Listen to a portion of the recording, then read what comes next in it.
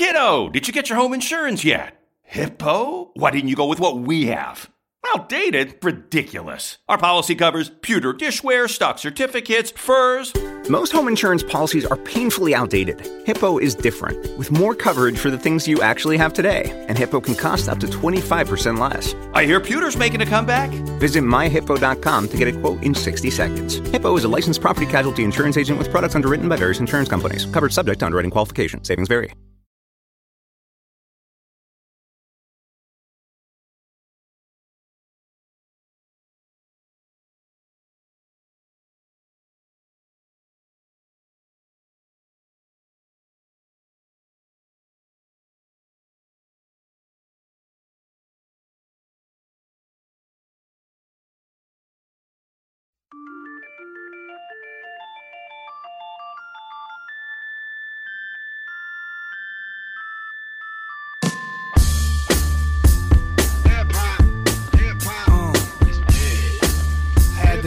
Track again, y'all.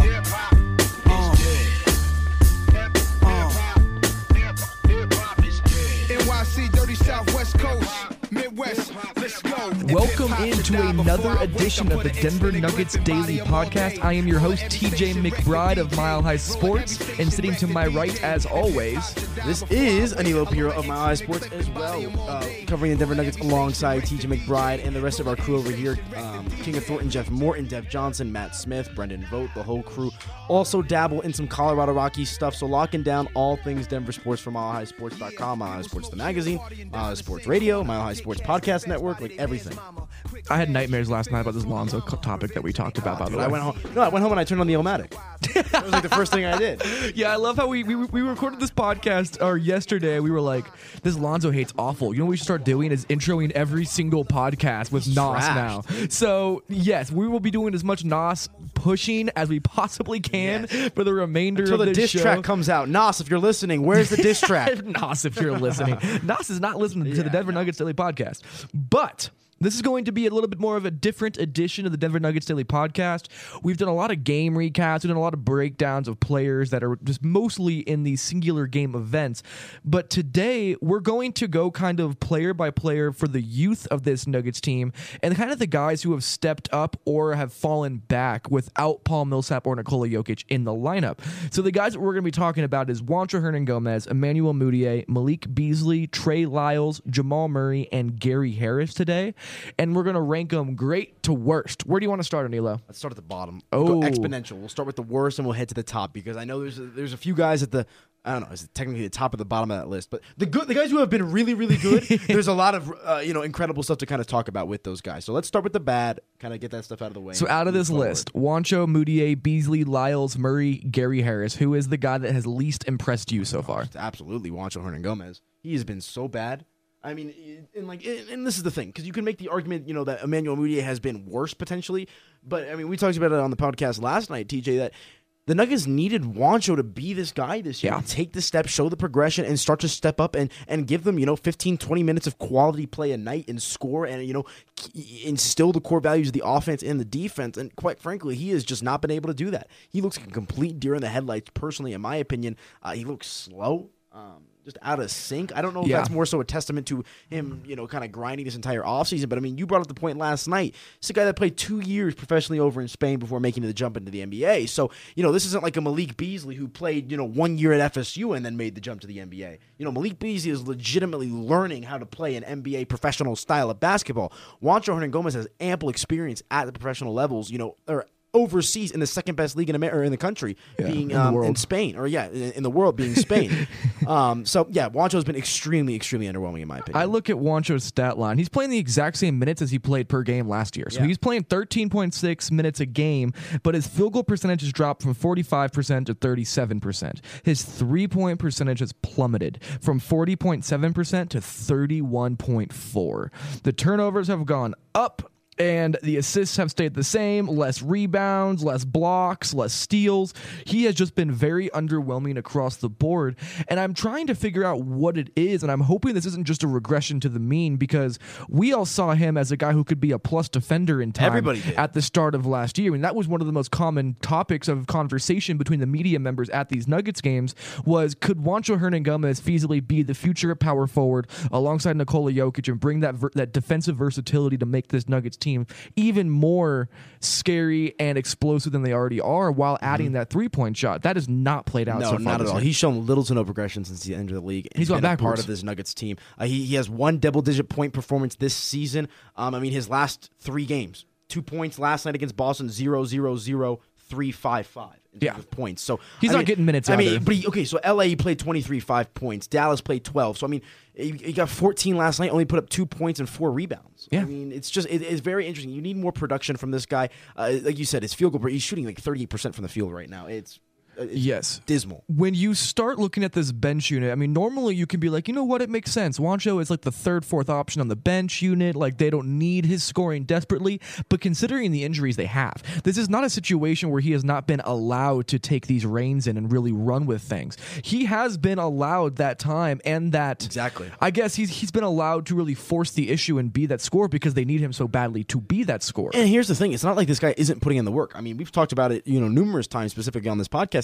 He's one of the last guys in the gym. He likes to put up shots. He's a grinder. He's always working. And I mean, we kind of talked about this with Jamal Murray earlier in the year. When his shots weren't falling, what was that a testament to? Was it just a testament to And we just still don't know. No, I mean, exactly. suddenly But in the last 14 games, Jamal Murray's hitting like 37% But of can his you draw threes. the same things with Juancho Hernangomez? I Because worry the with work Juancho ethic more. is there. Why so?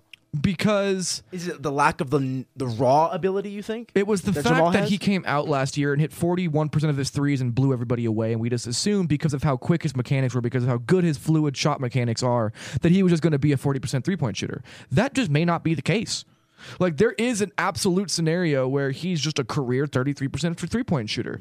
I don't think that will be his situation. I think that he has such great mechanics. I think he has such a smooth and fluid jumper. And I think the release is so quick and it's so high that he'll be able to get a shot and be able to hit it at a consistent rate. But as of right now, you can't just give him that benefit of the doubt any longer. And defensively is where I really want to get into this.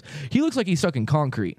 Like, his feet look like they don't move when he plays anymore. And I don't know what went into that. I don't know what changed from his defensive intensity last year, because to start last year, I mean, he got dubbed the KD killer at one point, jokingly, of course, but his defensive ability was there. You could see it in flashes, and it's just gone this year. Yeah, no doubt. I mean, exactly. And again, part of me wonders how much this has to do with kind of the previous stipulations earlier in the offseason, playing with the Spanish national team as soon as the season ended last year, suffering from mononucleosis earlier in the year. I wonder if Juancho is still kind of just struggling to find himself. And that absolutely could be a case, because he was exhausted after playing Eurobasket with Spain this year. Then he immediately, and that was after playing Summer League as the number 2 option. He then immediately gets mono after training camp and misses 3 weeks. Yeah, and I don't want to look too far into the 6 future. weeks almost. No, yeah, I don't want to look too far into the future here, but I mean, this could just very well be just one of those down years for a player where Absolutely. nothing goes right. You were exhausted from your previous season, and you kind of have to just hit reset and weather the storm while you can. Hope you can come back better next year. Yeah, and Malik Beasley has stolen a lot of these minutes too, because Malik has played so well. And we'll get into Malik more later, but let's move on to Emmanuel Mudiay, who is the second worst guy in my opinion, which I honestly I worst wanted guy to on the put team. him worse than Juancho in my opinion. Just Juancho in this small sample size has been really Juancho bad. has literally been able to give you nothing. And they have desperately needed. But Emmanuel Mudiay is in the same boat. Neither of these guys. I mean, I'm going to change my list. Mudiay has been the worst guy in my opinion. He's the worst player on this team. It has not been solid. It's been really difficult to watch him just kind of fall apart throughout this year.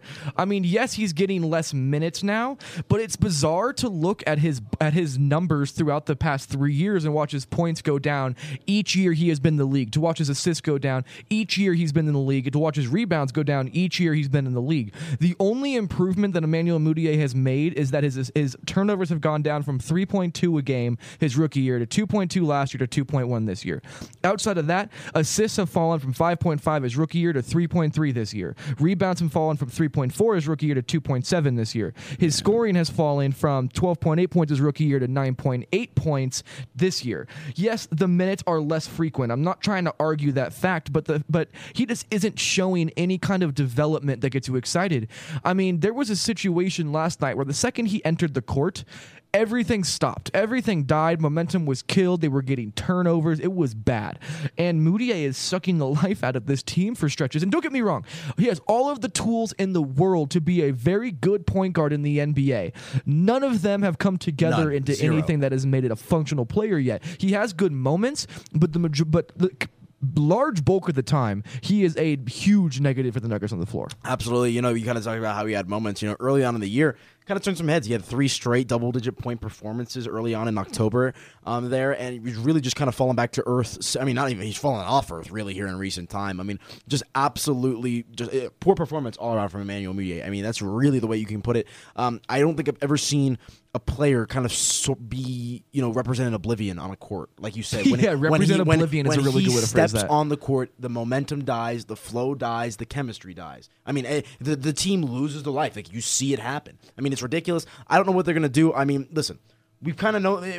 Going through last year, we kind of understood that this team had, mixed feelings on where Emmanuel was going to be for the future. I mean, I think this almost puts a fork in him at this point. I think he's borderline unplayable. He is that bad. At least for this year where the Nuggets are at currently, he is. You can't justify playing him. He's not unplayable because there's no other point guard on the team. Well, exactly.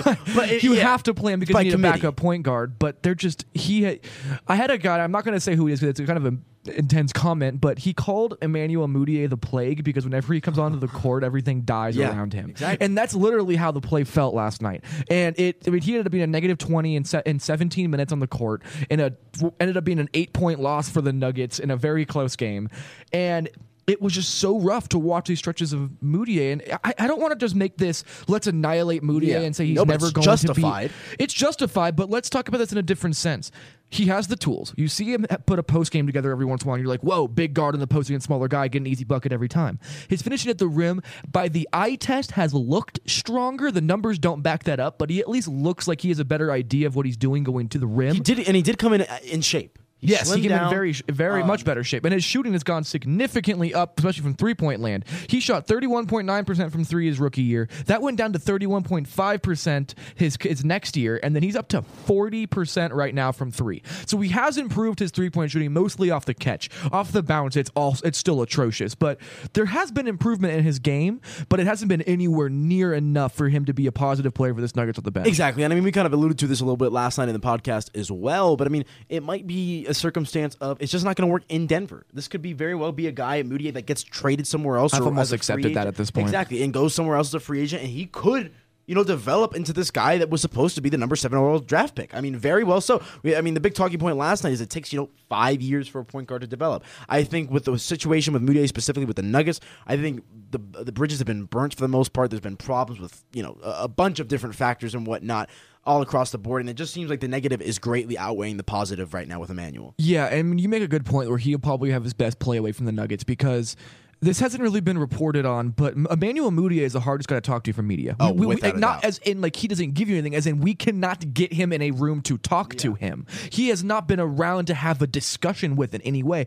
Kenneth Faried has been significantly more available this year than Emmanuel Mudiay has, and I'm kind of reading the tea leaves here, but that leads me to believe that Emmanuel Mudiay is just unbelievably frustrated with this situation. I think he's frustrated. I think he's disinterested at this point in time. I don't know about disinterested because when he goes out there and plays, he gives effort. It's not like he's not giving effort. Yeah, that's just natural effort as being a basketball player and doing your job. I don't think so. I mean, you have a job to do. You show up every night. I mean, but there's also guys like I go back to he's given Monte up on Ellis. this team. Oh, he has not given up this team. It's a hot take that is not able to be hold any weight at this point, in my opinion. He just seems so kind of out there. Yeah, I mean, I think that's just because he is inconsistent. But to say that he has given up on the Denver Nuggets is way too far.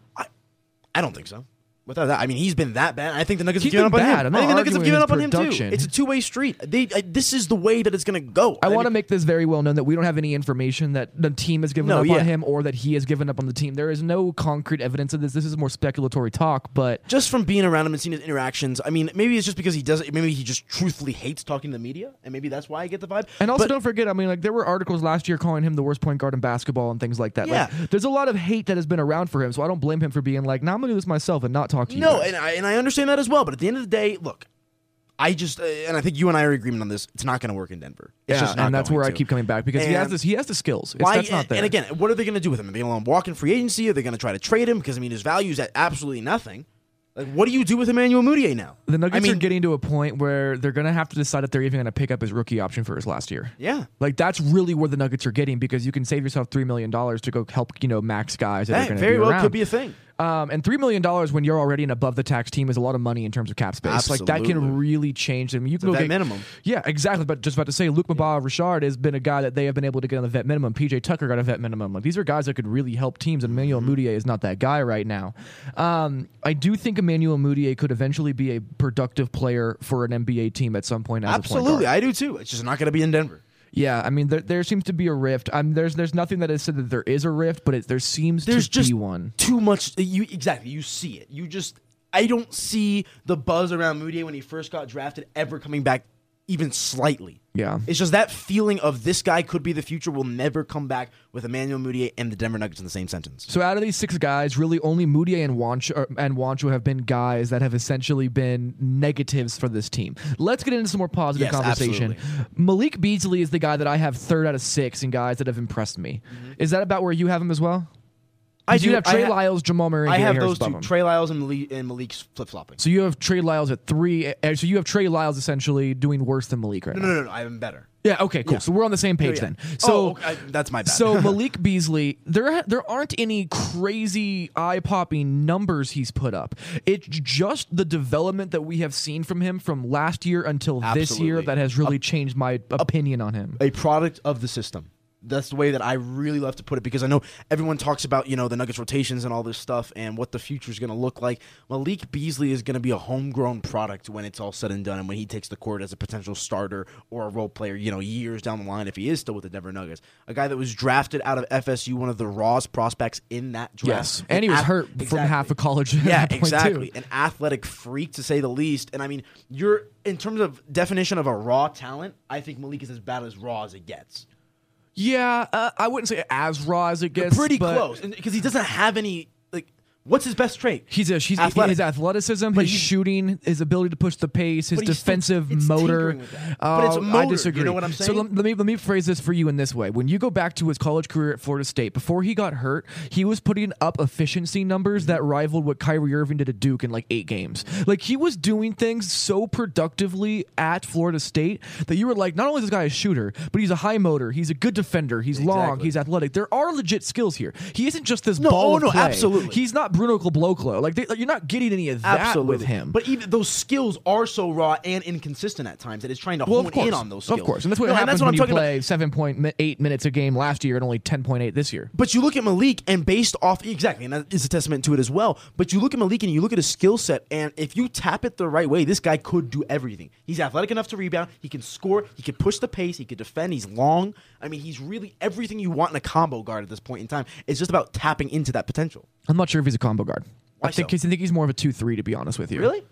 I mean, he's 6'5", so we can play the size. Absolutely. Like, I look at him like a very similar to Will Barton type of player, because Will Barton didn't add these handles and this playmaking until really the past year and a half. Oh, without a that doubt, wasn't a part of his game yet, and that's something that Malik Beasley has been working on. I've talked to Malik about this at Summer League, talked about it at practice, talked about it last year during podcasts that we did together, all kinds of different times. That's what Malik has been focusing on, is playing with the ball in his hands.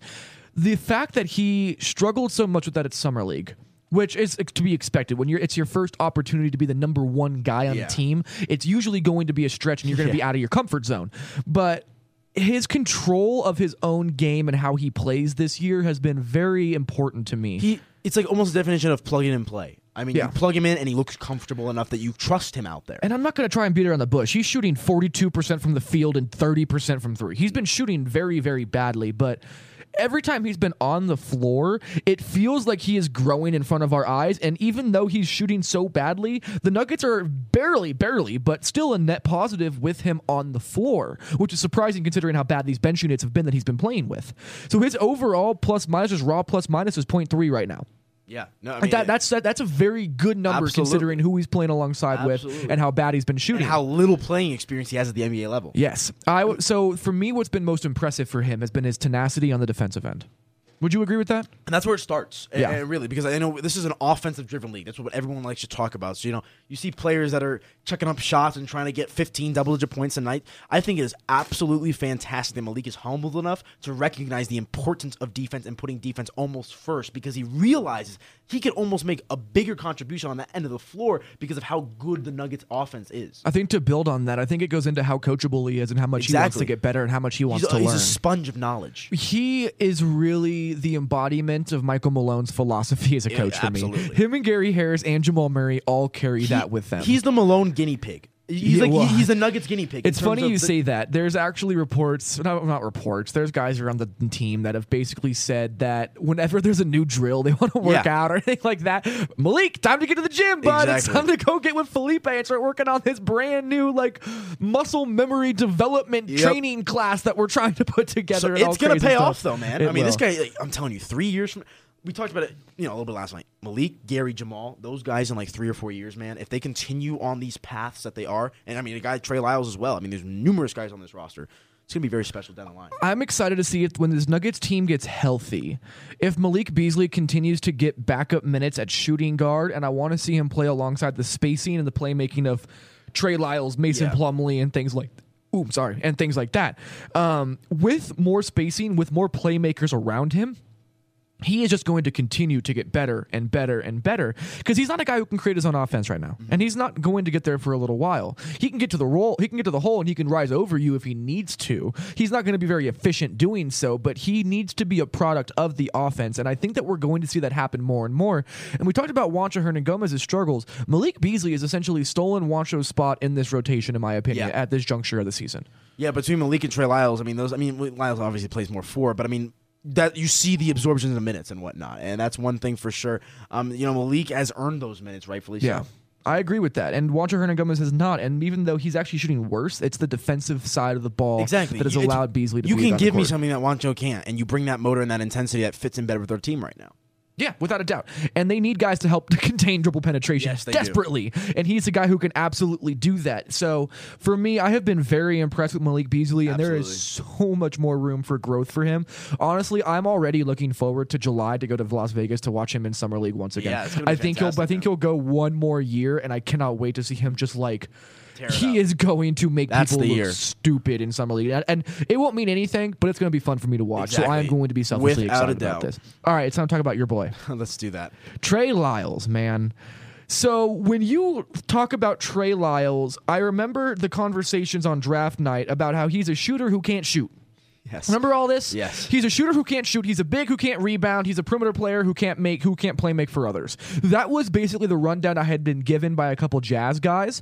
That has not bared out this year. No. He has not been a great rebounder, but he's averaging 3.5 rebounds per game in 15 minutes, which is fine. That's not a bad number by any stretch, in my opinion. What gets me is when you look last year, Trey Lyles shot 31.9% from three for the Utah Jazz. This year, he is shooting 47.8% from three. And also, by the way, a little tidbit random, the majority of those threes have come off from passes from Gary Harris. They have a tandem that I did not expect, but still.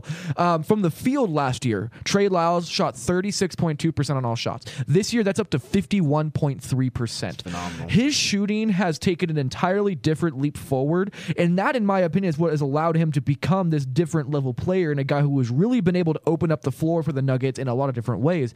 He has been a huge scorer for this Nuggets team on the perimeter. He's added so much spacing. He's been huge for this team ever since Jokic and Millsap both went down. I'm looking back here at his game log since the Lakers game. Double-digit points in every single game except 3, and he was at 9 in last night's loss. So a guy that has really been doing a lot on the scoring side. We've talked about his rebounding, not necessarily being where we're expecting it to be, but it's improved. Yeah, exactly, it's improved, but you see the length and his ability to stretch the floor, space the floor.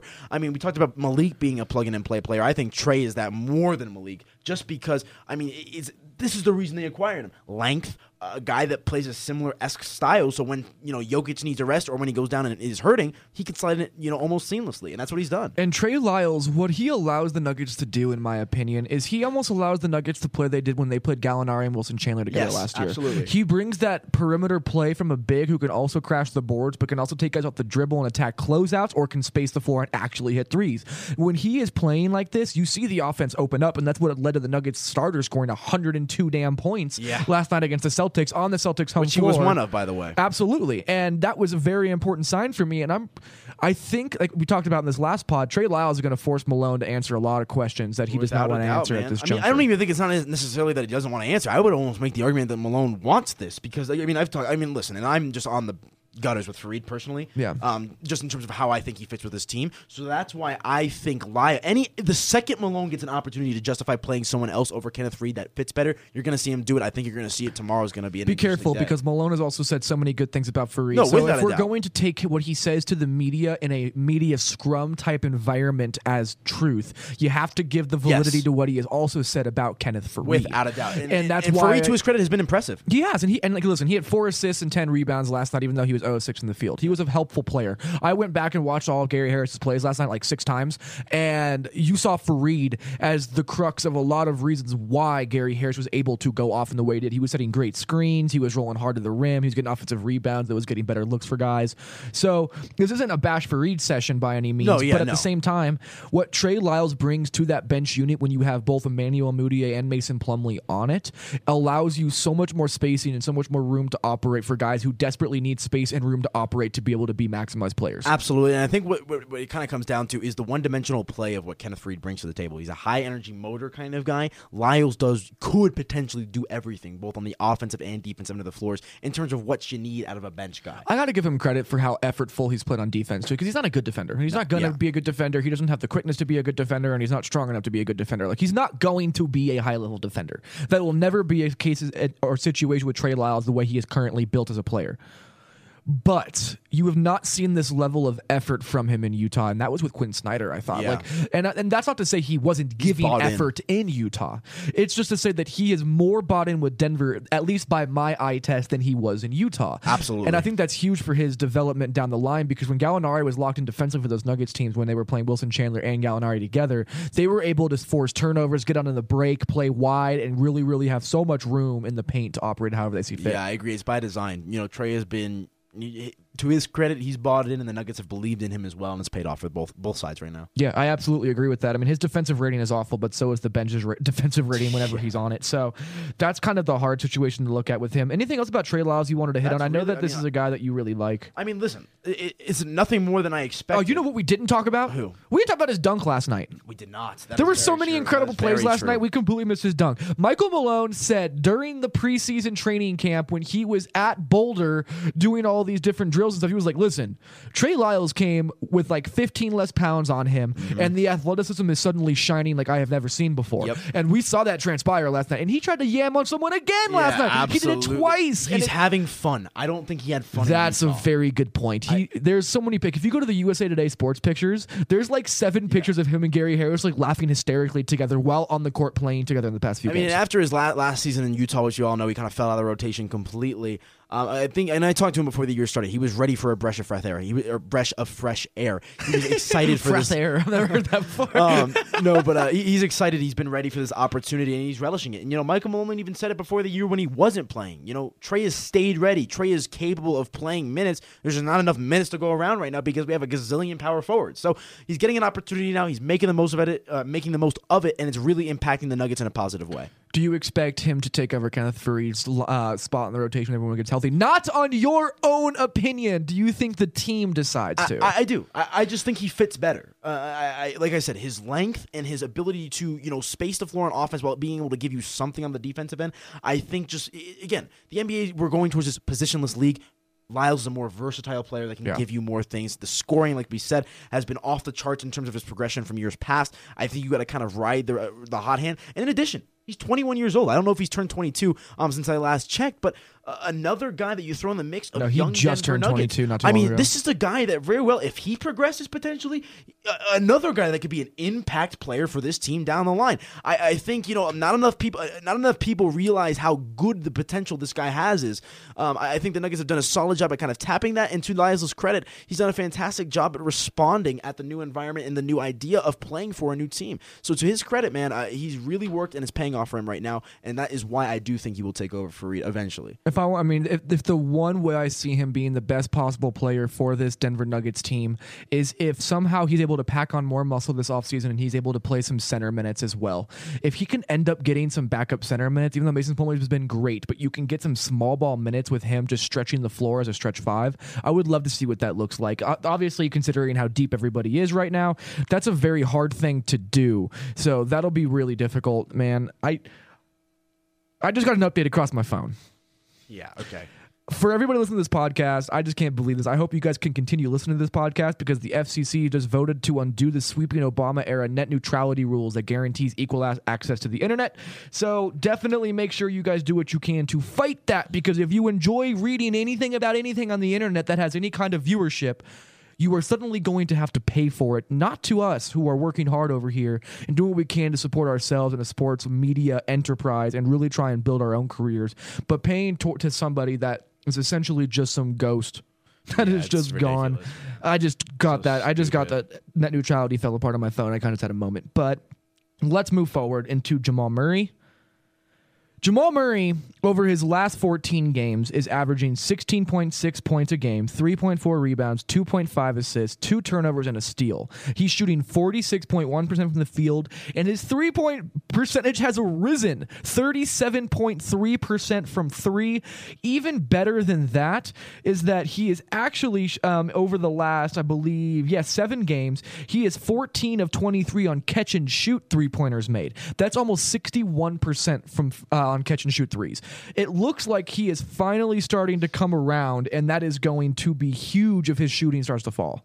Yeah, and I mean, I kind of entered this my previous notion of Jamal Murray has always been kind of hot and cold, and that is the way that it has been for a majority of the year. I mean, you look in terms of his point spreads over games, it's been pretty erratic. But I mean, recent time, TJ, let's see, going back, and I just use the Lakers game as kind of a parameter because that's the last time we saw them. He puts up 28 points against the Lakers, 22 points up against Dallas, 15 in the loss against New Orleans. He has a bad game against Orlando, puts up 13 against Indiana, 28 against Detroit, and then 28 again last night against Boston. And doing this down Paul Millsap and Nikola Jokic. So I think it's fantastic production from Jamal Murray. Again, I've said it like 5,000 times now, but the 5-year plan for a point guard, year 1 was bad for Jamal Murray. Year 1 for every point guard is going to be bad. You're seeing him making those improvements. We've talked about him being a gym rat with his work ethic. It's starting to pay off. Obviously, the biggest thing with Jamal has always been consistency. Yeah. It really has to be consistency, and that was what will make him an entirely different player, is when he can learn how to score, not just in bursts, but consistently like he did against the Celtics. He has been so fantastic in my mind in the way that he has kind of grabbed a hold of this alpha dog mentality. And he hasn't been loud necessarily where he's a raw guy, but you just look at him when he's on the court and there is this tenacity and aggression and anger and chaos and like this burning fire of rage in his eyes at all times. When he's able to play like that, when he is able to kind of take a hold of this team and really push them where he sees that he needs them to go, he becomes an entirely different animal. Yeah. And when he is able to be that guy, he puts the Nuggets over the top. And it's a great point. And I know we've kind of talked about this a couple times, but I really want to expand on this a little bit. Is this a product of not having Nikola Jokic and Paul Millsap in the lineup? Yes, 100%. Yeah, and I wholly agree. But now if you're Jamal Murray, how can you figure out a way to carry that over when they do come back? How can you, what goes into that? I don't know. Is it you literally having to go up to Nikola and saying like, yo, no. I agree. No, you can't do that. No, and I agree with that. You need to let Nikola Jokic be himself. You need to work with Jamal Murray. Exactly. But I think it's also more of Jokic needing to realize what he has with Murray, because we always talk about Jokic, being this guy to spread the love and whatnot. You have to hone in on your best kind of players. And when Murray is putting up numbers like these and performing where he is, I think you've got to figure out a way to tap that. Sure, yes, you need to figure out a way Unleash to it. tap Jamal Murray, but you do not play favorites. No. But that's essentially what you're saying. Not total favorites. I'm just saying you need to figure out a way to get this guy the looks that he needs. Yes. Don't treat him as everybody else. And I'm not saying favor him in a huge light, but always be self-conscious of it. Have it in the back of your mind that Jamal's the guy that we want to get going. You know, like they always draw up plays for Jokic to get going. I think you need to start doing a little bit of the same with Jamal. I disagree. Why? Because they need Jamal Murray for him to be able to They need a point guard. Yeah, they need a point guard. That's not, but at the same time, they need a point guard in terms of they need a guy to play the one position. That's not the same thing as need a point guard. This is... One second. I think it's really interesting what you bring up because they need Jamal Murray to be a very impactful player for the Nuggets to reach their overall ceiling. I'm not arguing that fact. For the Nuggets to be at their maximum efficiency and their maximum output, they need Jamal Murray to figure out how to play his game around Nikola Jokic. Yes. Not Nikola Jokic to figure out his game around Jamal Murray, because those are two very different things. You change who Nikola Jokic is as a player if Jamal Murray is the guy that you were constantly trying to get the ball But to. I think there's a way to work them in hand. Of course there is. There's always a middle ground. But I'm saying, everyone considers Jokic this glue guy, and I think that is still the case, and rightfully so. But I think as the seasons go along, as the games go along, as Jamal continues, if he continues to have these kinds of performances, you're going to see a little bit of a change in the flow.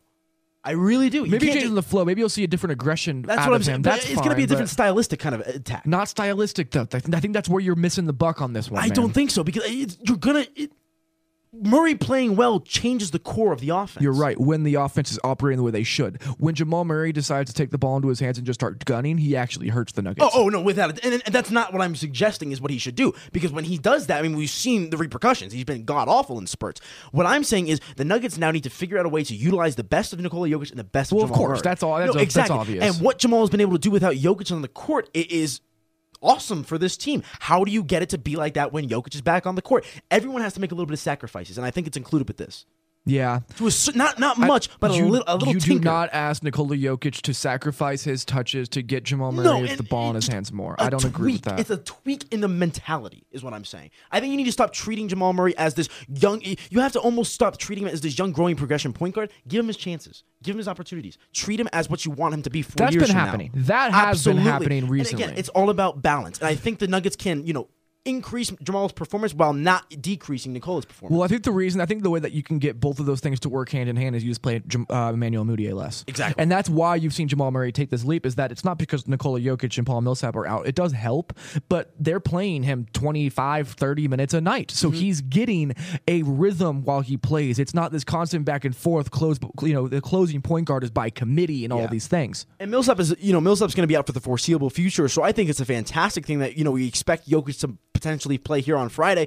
You're going to get a lot of run of just Jamal and Jokic minus Millsap, which I think is going to be a fantastic thing because, as we know, that is the core. That is the future alongside Gary Harris and a couple of these other guys. So, I think it's all going to come with time, but what you've seen here in recent time is the ability of Jamal Murray to step up, when he has to be number one or number two, when there's no clear-cut person in front of him. I think the Nuggets and Nikola Jokic are going to have to figure out a way to hone in on the best of their abilities together, and I think there's a way to do that without sacrificing too much. Well, that's always going to be the goal. That's always the. But there is a way sense. to do it. Of course, there is. It's just which way do you go about that? And I don't want to get too much further into this because this is very speculatory. I want to look more into for sure. the way that Jamal Murray's game has altered recently, because we talk about him being a rhythm shooter. Talk about him being a guy who really likes to feel like he is not trying to defer to everybody else. It's not that he doesn't like deferring. He doesn't mind deferring to other people. But being the fifth option is different than that. And suddenly now, Jamal Murray is looking like a very competent point guard. He's made good passes. He's turning the ball over less. He's hitting his shots. He's hitting his shots from beyond three. He's not taking tough shots. He's taking good shots. Yeah, and I'm paraphrasing here, but there was a line from an earlier homestand that they had. I think it was their season-long 7-game homestand on the first day, where he said, "I've stopped being the point guard this team wants me to be. I'm playing my game." Yes. And that is a beautiful thing to hear from Jamal Murray because that's exactly what he needs to do. I feel like for the longest time, specifically last year and at the beginning of this year, he was in his own head. I mean, he is his own worst enemy. We talk about this guy being a work ethic and a grinder. You damn well know he's putting in all that work because he's so frustrated himself. And again, it comes into the balance aspect of this guy is slowly maneuvering his way around the league and he's slowly but surely figuring it out. Yeah. Plain and simple. So, Is there anything else about Jamal Murray you wanted to hit on? No, I mean, other than he's really, again, the biggest thing with Jamal has always been consistency. As long as he continues to be consistent and establish that, he's going to be good for years to come. It's building off things. It's not having one good game and having 5 in the gutters. It's time to have 2, 3, 4 games in succession of solid play, which he's done here in recent time. You know, double-digit performances against Indiana, Detroit, and Boston. A lot of great stuff from the Blue Arrow recently. Yeah, and defensively, he's been a just absolute monster, in my opinion. He's not ever going to be a lockdown guy where you put him on the best point guards in the NBA and he does what he does, but he will give you maximum effort, he will give you maximum energy, and he will not take a possession off on defense, and he will constantly be fighting, and that's what you see from him and now. That's a fantastic thing, and I think that could almost be a bad thing in some instances. You know, put so much effort forwards. Yeah, you know what I'm saying? But again, it comes into figuring out how to channel that in the right way. Just so you know, too, so when Jamal Murray is playing, the Nuggets' offensive rating is 112.8 and their defensive rating is 106.3. That's a plus 6.5 net rating. Yeah, that's fantastic, in my opinion. So that's why you don't trade Jamal Murray. That's why you don't trade Gary Harris, who I know we're going to talk about next. Yes. So we have gotten through 5 of the 6 young players that we've been talking about today. So our list as of right now, the 2 most impressive, I guess, rookies or young players has been Juancho Hernangomez and Emmanuel Mudiay, in whatever way you really want to kind of arrange them. I look at it as Mudiay has kind of been the worst of them. Following that up has been really guys who have been productive in Malik Beasley, then Trey Lyles, then Jamal Murray, but that brings us to our number 1 most improved young player, Gary Harris, man. Holy crap. You're seeing Gary Harris take the leap in terms of potential outlook from really good role player to pillar of the team moving forward. He's already been a pillar for me. I have been on this bandwagon. I got to say that right exactly. now. No, you have been, rightfully so, but I know for a lot of people that have kind of been skeptical of whether or not what they think Gary Harris is going to be, I mean, I think this recent play and his season overall as a whole so far should be more than enough to convince you that this guy should be considered an untouchable for the Nuggets, unless a perfect deal comes across the table. So when you look over the last 15 games for Gary Harris, which, by the way, Gary Harris averages 16, 3, and 3 right now. He is averaging 19 points, 3.4 rebounds, 3.3 assists, 2.1 steals, as to go with 47.6% from the field, only 35.8% from 3, which is kind of low for him. He was kind of mini slumped from 3 at one point there, and then 82.1% from the free throw line. When you're putting up 19, 3.5, and 3.5, while shooting worse than you normally do, while adding a game off the bounce, while adding playmaking to your arsenal, while being a guy the Nuggets can fall back on when they desperately need a bucket, or just a good cohesive play and offensive set, he has become an entirely different player than even I thought possible this quickly. Yeah, no doubt. I mean, he's been phenomenal. I mean, I was trying to think of a good word to kind of put it there, and I just don't know anything. Phenomenal, spectacular, incredible. I just don't know. Like, it's just there's not enough superlatives for him. I don't want to use like too outstanding of a word because like he's done it in such a humble kind of way. Yeah. You know what I'm saying? It's like he flies under the radar while he does it. So I don't want to like make it seem like this is extravaganza, even though he's been so good. It blows my mind. It's just solid play. That's really what it is. Solid play. It's and he good, is a quiet solid, dude. consistent play. And he's not a guy who seems flashy, but when you watch him play, when you really watch him, there is a swagger. Yeah, there is a flash to his game. Like when he ends up taking a one dribble with his right hand, palm the ball, and literally the ball does not touch his left hand as he takes 2 steps and sweeps into the lane for a layup. And it's just like the most gorgeous thing you can see. And then on top of that, he was adding like right to left crossovers, blowing by guys with the left hand dribble and putting a left-handed tough layup high off the glass over guys like Jaylen Brown and stuff like that. This guy's a stud. I mean, when he went spun baseline on Jaylen Brown and put that reversed layup off a Euro step off the baseline down, I was like, those are moves in terms of footwork that you have to practice endlessly and tirelessly and relentlessly to really be able to have in your arsenal. Gary Harris just continues to blow my mind every single time I watch him play. The highlights are insane, man. Like all I've been doing, because I'm actually going to be finishing up a piece on the things that Gary Harris showed us in this game against the Celtics, where I've been watching just freakish amounts of film, and I'm also doing a Gary Harris playmaking article as well. But when you really start watching film on him, you're just amazed at what he's already able to do and the amount of things he's grown into. Just looking at his progression just as a player, look at his points from the 14-15 season, 3.4 that year, increasing from 12.3 to the next, 14.9 the year after that, to 15.9 so far this year. Seeing the improvements in there. I mean, his blocks have gone up every year except one. He's averaging a third of a block right now. His assists have gone up every year from 1.9 to 2.9, now to 3.1. Steals have gone up. I guess rebounds technically are rebounds are 0.1 they're down up right now. enough for me. Yeah. And then on top of that, he's getting to the free throw line a little bit more. He's still hitting 39% of his threes. Like, it's not like he's shooting badly by any stretch. He's shooting 46% from the field. He's doing a lot of different things. And, I mean, his biggest impact is on the defensive end of the floor at times, too. I mean, his ability to get steals and play lockdown defense and trap players in the corner, I mean, is phenomenal. He's averaging just a tick below 2 steals a game right now, which is 5th in basketball. He has been so good defensively, holding like some of the better. I mean, there are guys who are going to get theirs. Like Victor Oladipo was just going to get theirs that night. It just didn't matter what you did. But you see him consistently showing that he can turn defense into offense. And that's something that Malone had been preaching for so long, and he is really the embodiment of that. So Gary Harris, man, like there's just not a good things to say. He has developed as a playmaker. He has developed as a scorer. He's developed as a catch and shoot guy. He's developed off the bounce. He's developed defensively. He's developed offensively as a sniper. He's one of the elite off-ball cutters in the NBA. At this point, it's hard not to call him a top 10 shooting guard in all of basketball. I think that's very fair to say. He's trending in the right direction. If not higher. Absolutely. I mean, this is a guy that will be a household name, I believe, in the league within the next 2 years. He's already becoming that way. I'm getting the updates on Bleacher Report. I mean, like once you see like national media outlets like that paying attention to something that is trending, that's how you know this team is starting to turn a little bit of heads. I mean, the Nuggets as a whole have started to kind of capture the eye of some basketball fans. I've noticed a lot of hardcore basketball nuts have the Nuggets as one of their league play teams this year that they watch night in and night out. So I think Gary Harris is kind of a full embodiment of what this Nuggets team has been striving for since Malone took over as head coach. Yeah, plain and simple. Do you have anything else? Because Gary Harris is a guy. I just continually saying nice things over and over and over and over again. And like the thing is, too, is he is a good guy. Let me ask you this. Let me take this a different direction. Where can Gary Harris further improve? What is the next step? I think his leadership and him being vocal on the court. I'm really happy you said that. That's exactly where I was going to go. I think just him, being the floor general, I think is his next step. Yeah, he needs to end up being the a thing guy, is, and he's taken steps towards that. Like, I've seen that happen. And the thing is, the reason I say that is because, I've seen Nikola kind of lose his cool a few times. I don't think I've ever seen Gary really freak out. You know what I'm saying? There's been a couple plays. It doesn't happen very often. But you need that, and it's the level-headedness. And I think Gary, we always talk about Gary being 23 and acting like he's 26, 27, 28 years old. That's exactly what he does, and I think the rest of the team, specifically Jamal Murray, can learn a lot from Gary Harris in terms of the progression. Because, he just does not look 23 years old. He just doesn't in terms of how he carries himself. It's fantastic for this team. It's interesting that you point that out, too, because everyone looks at Paul Millsap as a guy who leads this Nuggets team. And he is a guy who leads this Nuggets team. Without a doubt. On the court, off the court, whatever.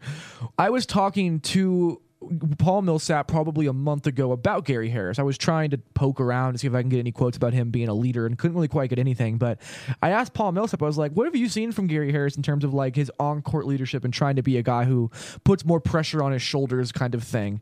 And he was like, listen, you're not going to hear it from Gary. He's like me. Like, you ain't going to get a facial expression. You ain't going to get words. Like, he just goes out there and does what he does. But that is what we have missed without Gary Harris. Yeah. Is that cool and calm and collective idea and just the feelings he brings when you play.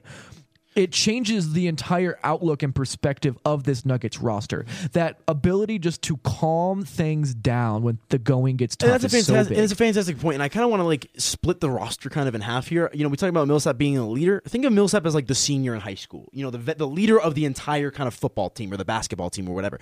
Gary Harris is the 23-year-old who's probably the best of the young players. He's that junior captain. The one guy who the younger guys, Emmanuel Mudiay, Jamal Murray, Trey Lyles, they look to him to kind of be their source because they realize they can relate to one another. I feel like a lot of these guys can't relate to Paul Millsap. They want to be like Paul Millsap, but they can relate to Gary Harris, and that's where he's so invaluable. The one other place that I think Gary Harris could take a leap forward, and it's not easy. This is going to be probably the toughest jump for him to end up taking. But when you look at a guy like, let's just say Bradley Beal, right? Bradley Beal is a guy I've consistently compared to Gary Harris as a ceiling, as a potential outcome for Gary Harris. So when you look at Gary Harris's shooting splits, it's something like 80% of his shots are assisted on and 20% are unassisted on. Bradley Beal was the exact same way. Yes. And he took that and he ended up learning this is a good comp. how to really assert himself offensively, without anybody else helping him in that way. He learned to push his own offense on people. No doubt. And this is a very, very tricky situation because you don't want to start stealing possessions from Nikola Jokic and what you can get in terms of great shots from Nikola Jokic. But if Gary Harris gets a mismatch, like there was a couple of times last night where he got Daniel Tice on him, and he was like, all right, I'm crossing you to oblivion and I'm going to go dunk. Like, I don't care. Exactly. I'm getting by you. And I want to see more of it. I want to see that aggressive Gary Harris we saw last night against the Boston Celtics because he's going into it. And when he does that, man, like I constantly battle with the ideology you don't want to take the ball out of Nikola Jokic's hands, but let's just say Gary Harris and Jamal Murray are able to have these kinds of games from time to time. How do you guard this Nuggets team if Gary Harris and Jamal Murray are just going bonkers? It'll be and hard. Then you have to take guys off of Nikola Jokic to play up farther on them defensively. No, you can't do that. It's very, very, very hard. It's going to be difficult. But I mean, listen, this team is an embodiment of what they want to be moving forward. I mean, there was the ESPN piece that came out earlier in the year comparing them to the Warriors and whatnot. What you just said, though, in terms of when they peak like we think they can, in terms of drawing the attention of defenses, that essentially creates a Warriors-esque kind of system. Yeah, and that's what you see from Klay Thompson. Exactly. He just decides he's going to shoot over you. It's the ability to be so freaking good that even if you are defended, you have the confidence to shoot your shot. That I 100% believe that's where Jamal Murray, Nikola Jokic, and Gary Harris are all trending. Yeah, I agree with that as well. I mean, that's all I got on Gary. That was a fun podcast. Absolutely. We got to do more player breakdown podcasts. Yeah, we're going to start doing more of these for sure. But that is it from Denver Nuggets Daily today on a Thursday morning, almost noon, so we made it still in the morning. Anilo Piro's got a finals today, so send your love and good vibes to Anilo Piro. One more final, TJ, and then I'm off. I could focus on all Nuggets. I'm taking a road trip to Cali, going to go do some cool stuff out there. Life is about to get a lot better. Good. Looking forward to it. How many cups of coffee have you had this finals week? Oh my God. Like, not many. So, like, here's the thing is I was sick. And, like, I've been, like, when I get sick, I kind of, like, just like to flush my system out. So I'm like, all right, let's take a chill pill. So I surprisingly, I kind of drink more coffee before I come here. Believe it or so not. funny. Because I want to be, like, amped for the podcast. And that's the thing. Is like, it's the balance of being a student but also being a professional journalist. It's a fun life. But it's a crazy life. I'm going to go with some coffee after this. I, like, yawned, like, about 900 times during this pod. I'm struggling right now without coffee. But it is, before noon on Thursday, like, I dropped you off at your crib last night, went home, went to bed. You were the first person I saw again today. Yeah, sounds about right. Picked you up. This is what we do. do. The life of the sports journalism world. It's funny because I'm pretty sure I texted you at like 2:30 in the morning last night too. At one point. Just like when you work on the beat with somebody, you have a little bit too much connection. It's like with that brothers individual. bound at the hip. Like you and Ronnie, like you guys are like legit my extended family. Like I'm in contact with you guys all the time. It's fun though. Locking down all things Denver Nuggets from Mile High Sports. Another edition of the Denver Nuggets Daily Podcast. I don't even know what number this is, but we're pumping them out, Teach. Yeah, we got a good good time this week. We got a game tomorrow. The Nuggets will be playing the New Orleans Pelicans back at home, where they are 10-2. It's going to be a big game for them. We'll have a podcast after that, and we call it Denver Nuggets Daily because we're trying to have five podcasts a week. So I mean, you think of it 5 days of the week and whatnot. We want to make sure that the Nuggets fan is in touch and in tune with this team moving forward to the fullest of their ability. If you guys want to, I mean. You guys can follow me on the Twitter sphere at @APiroSports. I always love answering your questions. I also do my post-game periscopes, which I know a lot of you guys really appreciate. And they've been gone for like 11 days because no, they've been on the road for so long. The game tomorrow night against the Pelicans is certainly going to be a fresh breath of air for everyone to kind of get back in the Pepsi Center. I cannot wait to get back in the Pepsi Center and start talking to these guys. It's a long 6-game road trip, man. And also, if you are enjoying this podcast and you happen to want to advertise your business with this podcast, make sure you email Anilo. What was your email, man? AniloVPiro@gmail.com. ANILOVPIRO@gmail.com. And you can hit me up at tmcbride3793@gmail. Any kind of interest you have advertising with the show, we are always looking for new advertisers. So definitely reach out to us. But it's time for you to say adios, man. I'm ready to get right. I will catch all of y'all later. For TJ McBride, I am Anilo Piro. We'll see y'all at the Pepsi Center tomorrow night. Adios. Gone, brush your shoulders off. Ladies is pimps too. Gone, brush your shoulders off. This is crazy, baby. Don't forget that boy told you, kid. Fly, dirt up your shoulder, you got a kid. Fly, dirt up your shoulder, you got a kid. Hey, kiddo. Congrats on the new house. Did you get your insurance yet? Good. Hippo Insurance. Weird name. Why didn't you go with the one your mother and I use? Outdated? That's ridiculous. Our policy covers, pewter dishware, rare coins, fur coats. Well, no, we don't have any of that anymore, but who's to say we won't? No, not much coverage for computers. But those are just a fad. Most home insurance policies were created in the 60s and provide too much coverage for things you don't need and not enough for things you do, like computers and appliances. Hippo is different, with 4 times the traditional coverage for computers and home office equipment, plus mechanical breakdown coverage. We make switching easy, and Hippo can cost up to 25% less. I hear Pewter's making a comeback. Don't find out your coverage is outdated after it's too late. Visit myhippo.com to get a quote in just 60 seconds. Hippo is a licensed property casualty insurance agent with products underwritten by various insurance companies. Covered subject to underwriting qualification. Savings vary. Geico presents yet another voicemail from your roommate. Hi. So, about the kitchen. Turns out when there's a grease fire, you're not supposed to throw water on it. Who would have known, right? Anyways, the fire department is here and it's totally cool. Give me a call back when you get a chance. The Geico Insurance Agency could help keep your personal property protected, like if danger is your roommate's middle name. Visit geico.com to see how easy it is to switch and save on renter's insurance.